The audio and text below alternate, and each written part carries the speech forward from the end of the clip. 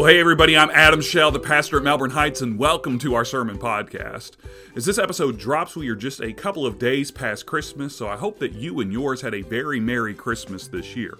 And in this episode of our podcast, we are wrapping up our Christmas sermon series at Melbourne Heights.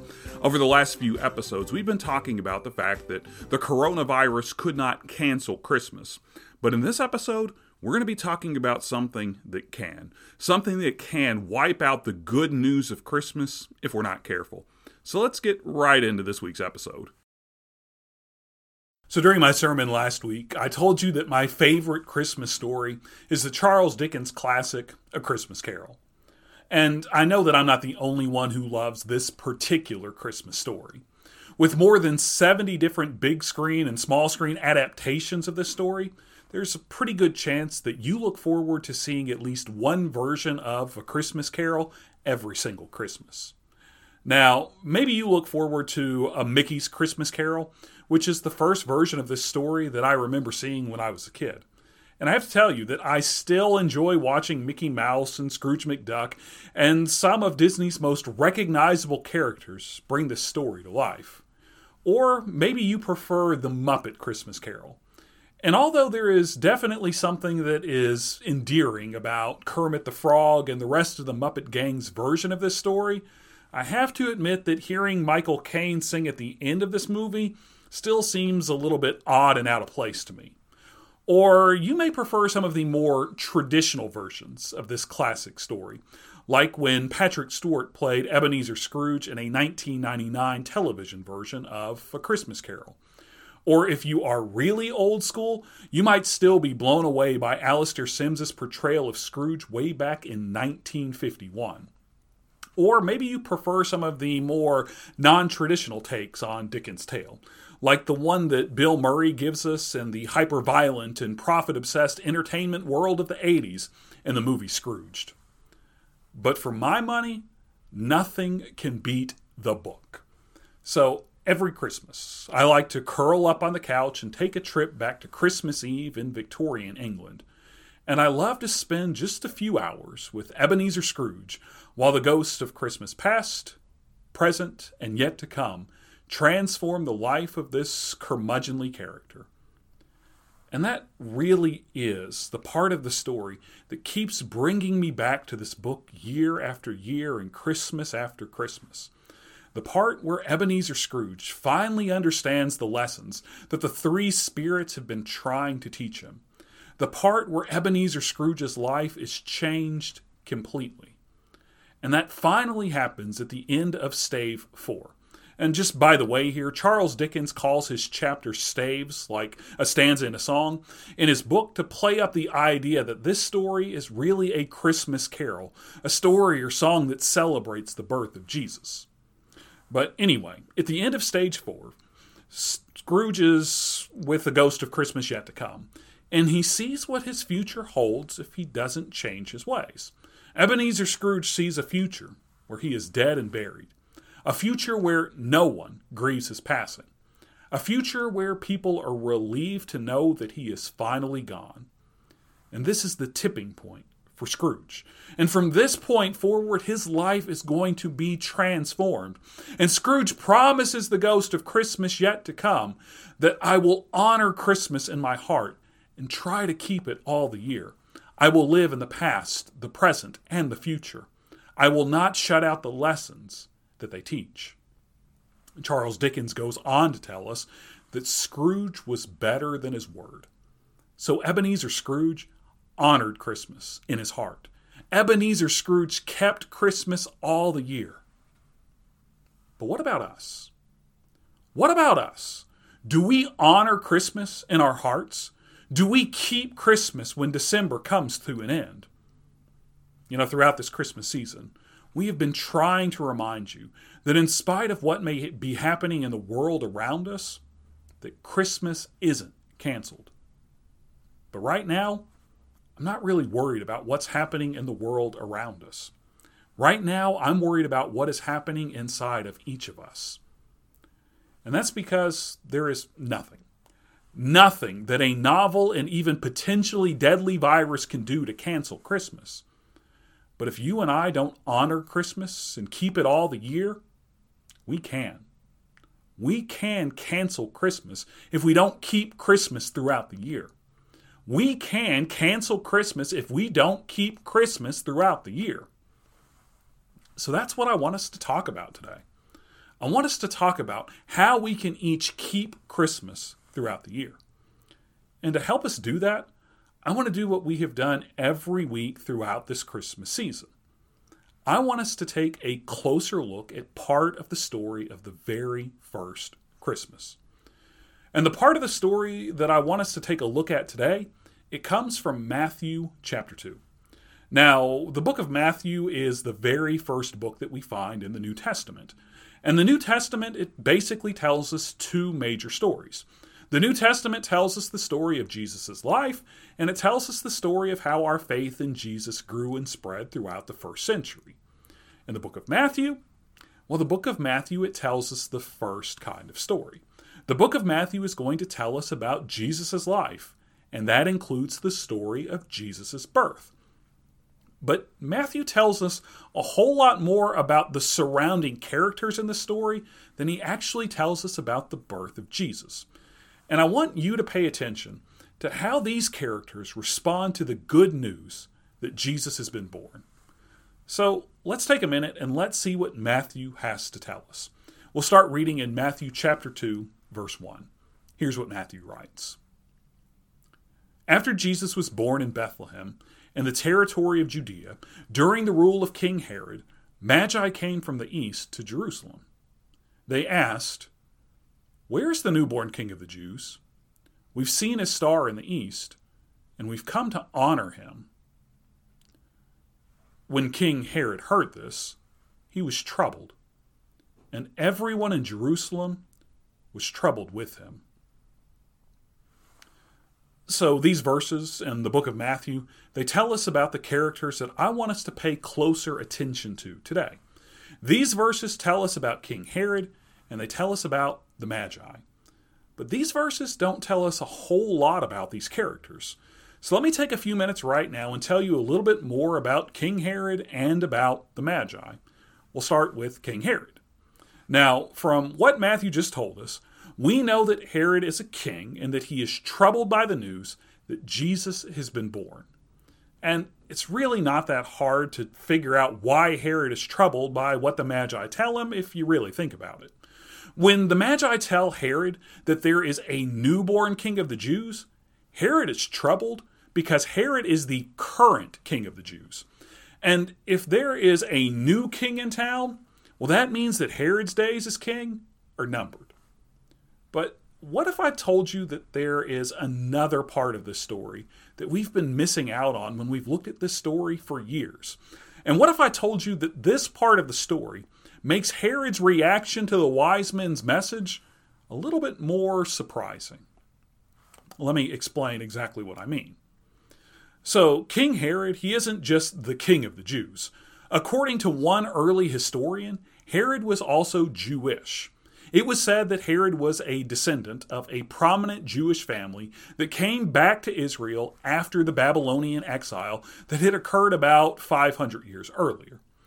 And based on some of the work that Herod did while he was king of the Jews, it can actually be argued that Herod took his faith seriously.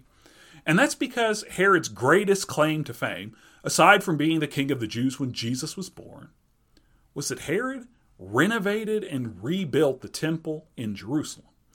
And saying that Herod renovated the temple in Jerusalem, well, it's kind of like saying that Walt Disney built another park out in Florida after he finished up Disneyland in Anaheim, California. You see, before Herod came along, the temple was a relatively small building that was still about the same size as the tabernacle that you can read about in the book of Exodus. But when Herod rebuilds the temple, he doesn't just rebuild the temple. Herod builds up all of the area that surrounds the temple. And the whole project becomes so elaborate that it took over 60 years to finish the work that Herod started. Now, I think it's safe to say that anybody who is willing to put that much time and that much effort and that much energy and that much money into rebuilding a temple probably knows a little something about their faith. And let me explain why that matters. It matters because one of the most basic beliefs that the people of Israel, the Jews, have had for centuries, and that's the belief that God will send a new king who will restore the kingdom of Israel for good. We commonly refer to this king as the Messiah. So when the Magi come and they tell Herod about the newborn king of the Jews, they aren't really telling Herod that there is a threat to his throne. What the wise men are telling him is that the king that every Jew has been waiting for, including Herod himself, has finally arrived. The king that will set the people of Israel free and restore their kingdom for good has finally come. The Magi tell Herod that the long-awaited Messiah has arrived.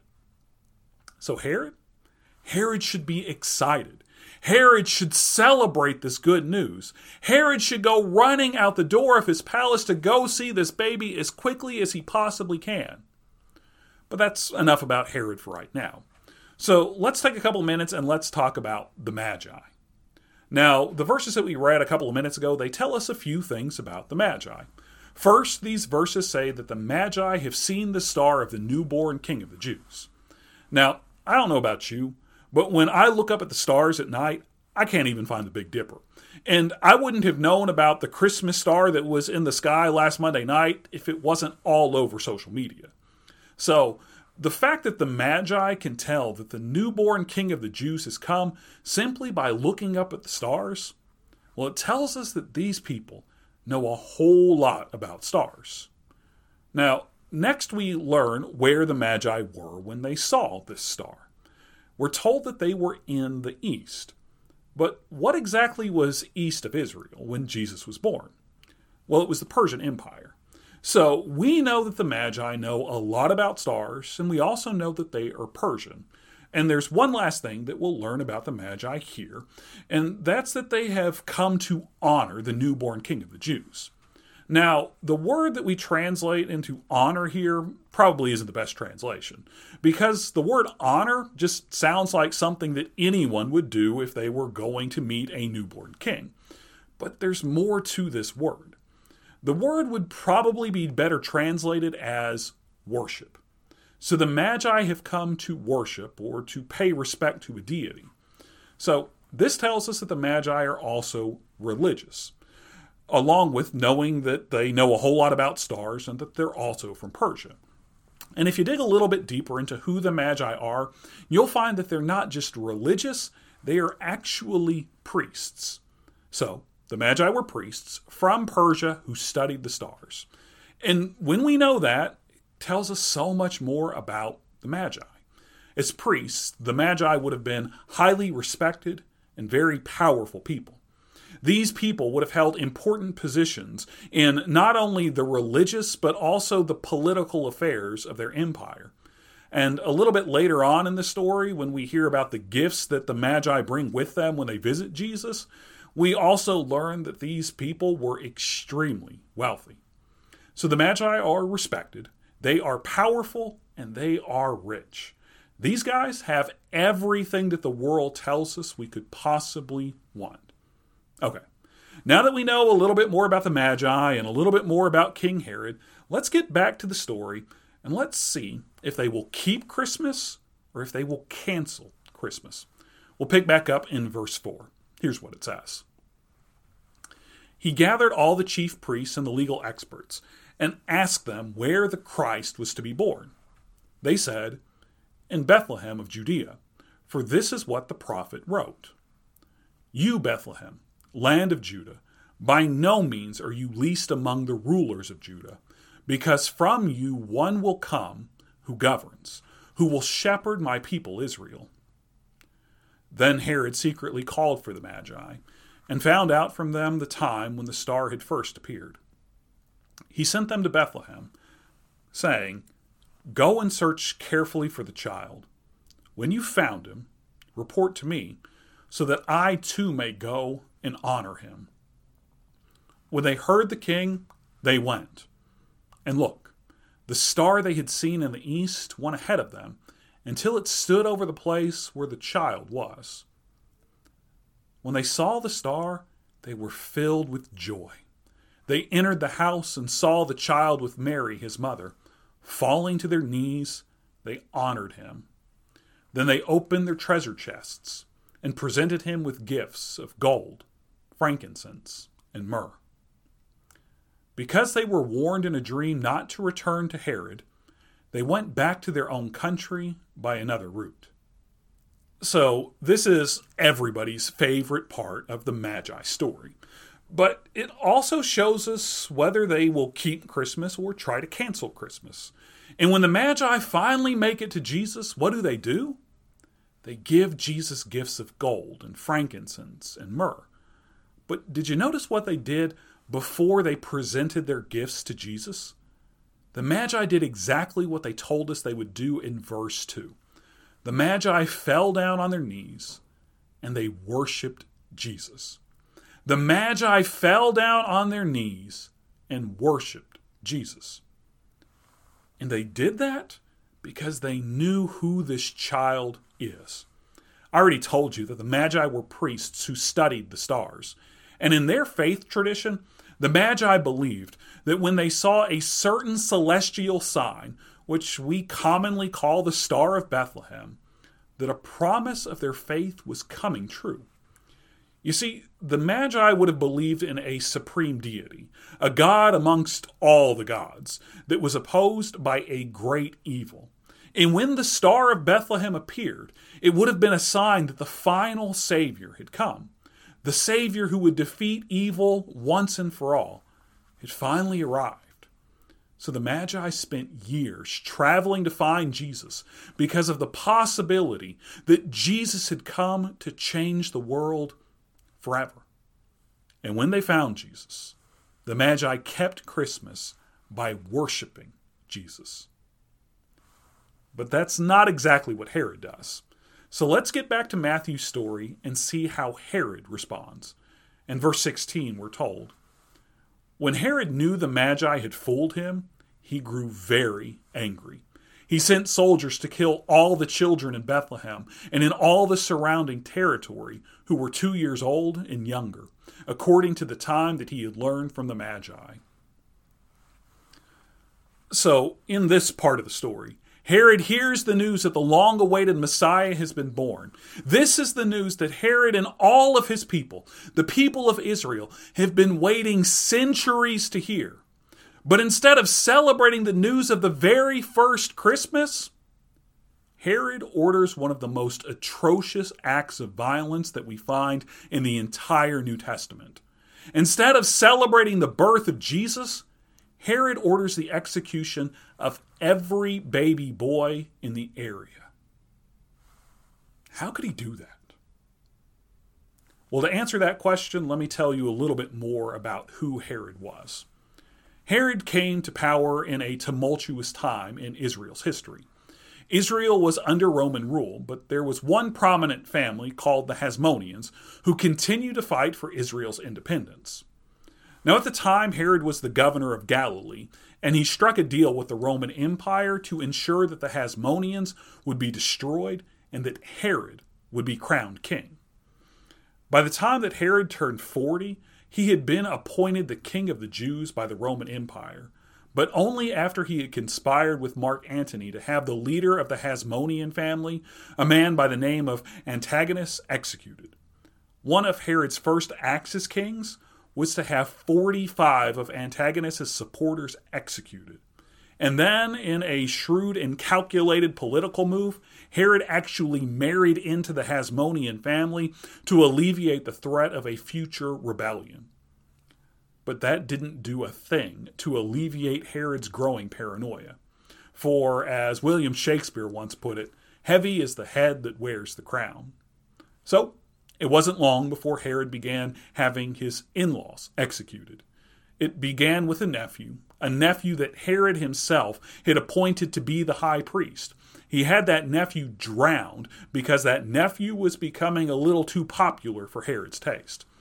Then Herod moved on to his grandfather-in-law, his mother-in-law, and even his own wife. And even after all of these executions, Herod remained afraid that his family was out to get him throughout the rest of his life. This leads him to change his will 7 different times, appointing a different heir to his throne in each one of those wills, and to have his 3 eldest boys executed to keep them from trying to claim the crown of their aging father. And those are just the broad brushstrokes of Herod's life. There is no telling how many people died just so that Herod could sleep a little bit easier at night. So you could call Herod cruel, you could call him manipulative, you could call him power-hungry and paranoid, and all of that would still be an understatement. And that's without a doubt why Herod doesn't hesitate for an instant to order the execution of innocent children when he hears the news that the King of the Jews has been born. Herod knew. Herod knew that there could only be one King of the Jews, and he would stop at nothing to make sure that that king was him. So that's why Herod responds the way that he does. Herod tries to cancel Christmas because Herod was only worried about himself. Now, the question that I have for you today is, who do you want to be like? Do you want to be like the Magi? Or do you want to be like King Herod? Or to put it a different way for you, do you want to be an Ebenezer? Or do you want to be a Scrooge? You see, in A Christmas Carol, Charles Dickens actually gave us a hint of how the story would turn out before it really even began, when he told us the name of the main character in this tale. When Charles Dickens called him Scrooge, Dickens showed us the character of the man at the very beginning of the story. The word Scrooge actually means to squeeze. And Scrooge did everything that he could to squeeze every last penny out of everyone he met. But his first name, Ebenezer, well, it means something entirely different. The word Ebenezer, it comes from Hebrew, and it literally means a stone of help. And it comes from 1 Samuel chapter 7. In this story, the prophet Samuel sets up a stone to commemorate the help that the Lord has given to the people of Israel. So the word Ebenezer refers to a place of worship. So let me ask you again, do you want to be an Ebenezer or do you want to be a Scrooge? Do you want to be an Ebenezer or do you want to be a Scrooge? Do you want to keep Christmas by worshiping God, or do you want to cancel Christmas and only worry about yourself? Now, I hope that you'll choose to be like the Magi. I hope that you'll choose to be an Ebenezer. I hope that you'll choose to make God the center of your life. I hope that you'll choose to keep Christmas. I hope that you'll choose to make sure that the good news of Christmas isn't canceled. But it's a choice that you have to make. Who will be the center of your life? Will you be the center of your life, or will God be the center of your life? Will you be an Ebenezer, or will you be a Scrooge? Let's pray together. God, as we come to you in this time of prayer, you know that we are now a couple of days past Christmas. And God, it seems like whenever we get a few days removed from Christmas, we move past Christmas. We forget about it, we put it on the back burner, and we won't think about it again until November rolls around next year, God. But that's not how we're supposed to live. The story of Christmas is supposed to change us every bit as much as Scrooge's encounter with those 3 ghosts changed him. So God, let us be transformed by the story and the good news that you entered into this world is Jesus Christ. Let us always remember that, God, and let us keep the message of Christmas in our hearts all year long. Let us always put you first and ourselves last. And let us share your good news with all that we meet. We pray it all in Jesus' name. Amen. Well, hey, it's Adam again, and I just want to thank you for tuning into this episode of our sermon podcast. And I hope that today's episode has challenged you to find ways to keep Christmas, not just in the month of December, but throughout the year. because Christmas really does tell us the good news of a God who loved us so much that he entered into this world so that nothing can separate us from him. Now, next Sunday is the first Sunday in a brand new year, and we are starting into a brand new sermon series where we're going to be talking about how we can follow the way of Jesus in the new year. So we hope that you'll come back and join us next Sunday when that episode drops. As always, if you subscribe to our podcast, it'll be sent straight to your favorite podcasting app. And I also want to invite you to come and worship with us whenever you can on Sunday mornings. You can worship with us online on our church's website at mhbclouisville.com. Well, I hope that you guys have a great week this week and a very happy new year, and we'll see you back here next Sunday for another sermon podcast.